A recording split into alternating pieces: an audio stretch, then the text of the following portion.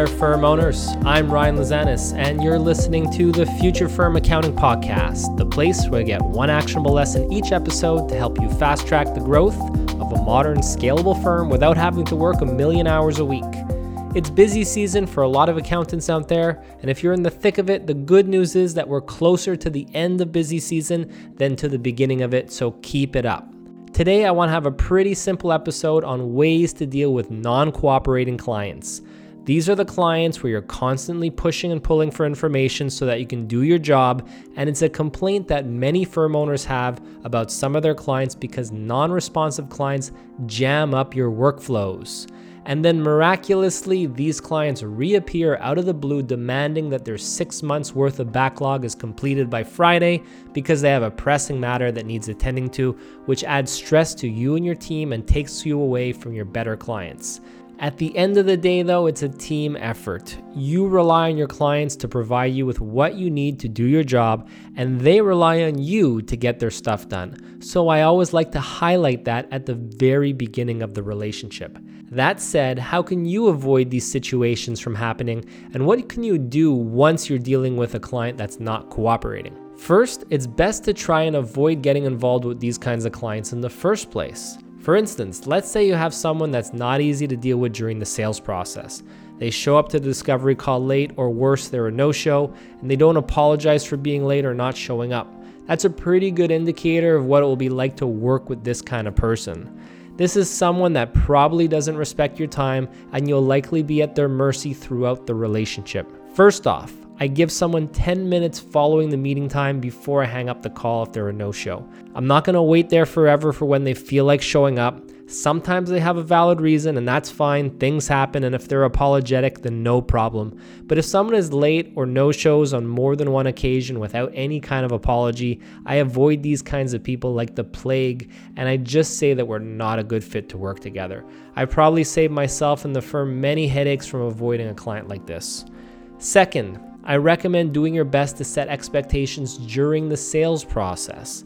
This can be simply letting the prospect know that this is a team effort and explaining what some of the responsibilities include, or you can go into far more detail by writing down specifically what their responsibilities are. For instance, if they're required to provide you with monthly bank statements, then you indicate this is one of their responsibilities and also indicate the deadline required to submit this information so that you can complete your duties on time. Again, all this is doing is setting expectations so that it's clear for both parties.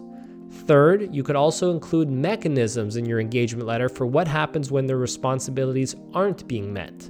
For instance, if one of the responsibilities is to provide you with source documentation upon demand so that you can complete the month end, then you can indicate that you'll provide 2 follow-ups to your request, and then following that, no more follow-ups will be provided, and that you'll put the client at the back of the queue for getting their work completed. This works well because you are stating the consequences of not participating, and it protects you if all of a sudden the client comes back after many months out of action so that you don't have to rush to get all the backlog done right away. Of course, there may be extenuating circumstances that may explain why the client has been non-responsive, so it's up to you to make any exceptions, but this would be an exception, not the rule. Another option to list in your engagement letter is to state that not meeting their responsibilities on 1, 2, 3, or however many times you opt for will result in their plans being changed or certain penalties being charged. For instance, if the client does their own bookkeeping and you're prompting them that they need to get their books done by a certain date and they're not getting it done, you can indicate that the client would have to get their plan bumped up so that you handle the bookkeeping at your firm. Or you can simply indicate some kind of penalty that applies for not meeting their responsibilities. But truthfully, I don't love either of those options. I know some firms do it, but if you're getting to the point of penalizing your client, it's probably a pretty bad relationship at that point, one that you might want to just discontinue. This leads to the 5th item on the list, which is to simply fire your client if they're not cooperating.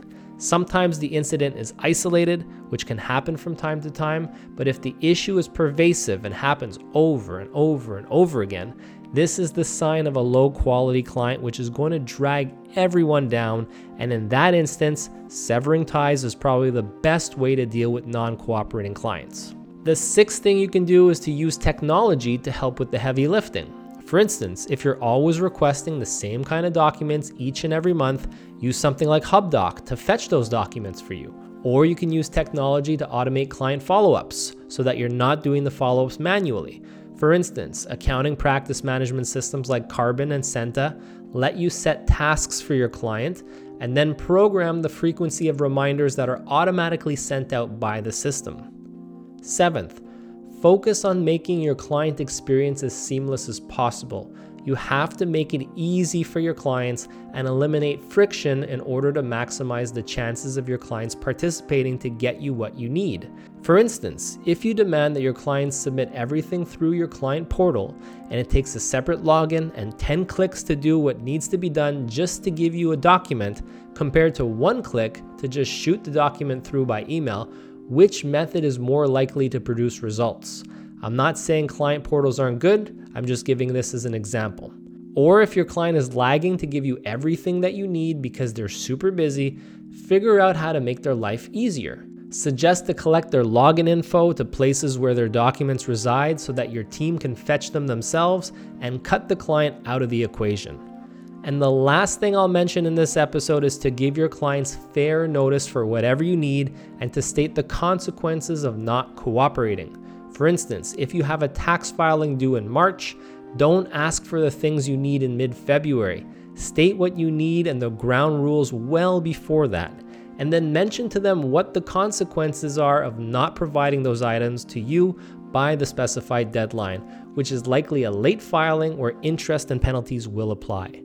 Look, I'm being very blunt in this episode, and I'm not suggesting to boss your clients around left, right, and center, but it does need to be very clear up front about what your clients need to do so that you can properly perform your tasks and, with fair notice, what their deadlines are. And if those responsibilities aren't met, even if you're following up, it should be clear what the consequences will be to the client. If this is followed, then it will be hard for the client to be upset unless they're unreasonable. So that's it for today. Hopefully you found today's episode helpful.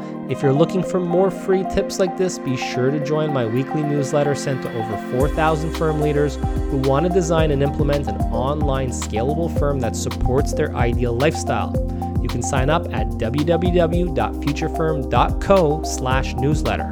Also, make sure to check out my new online coaching program, Future Firm Accelerate, at www.futurefirmaccelerate.com, which now has over 175 modern firm owners as members who get coaching from myself, along with online learning and an awesome collaborative community that helps them fast-track the growth of a modern scalable accounting firm without having to work 50+ hours a week. So thanks for tuning in, and I'll see you next time.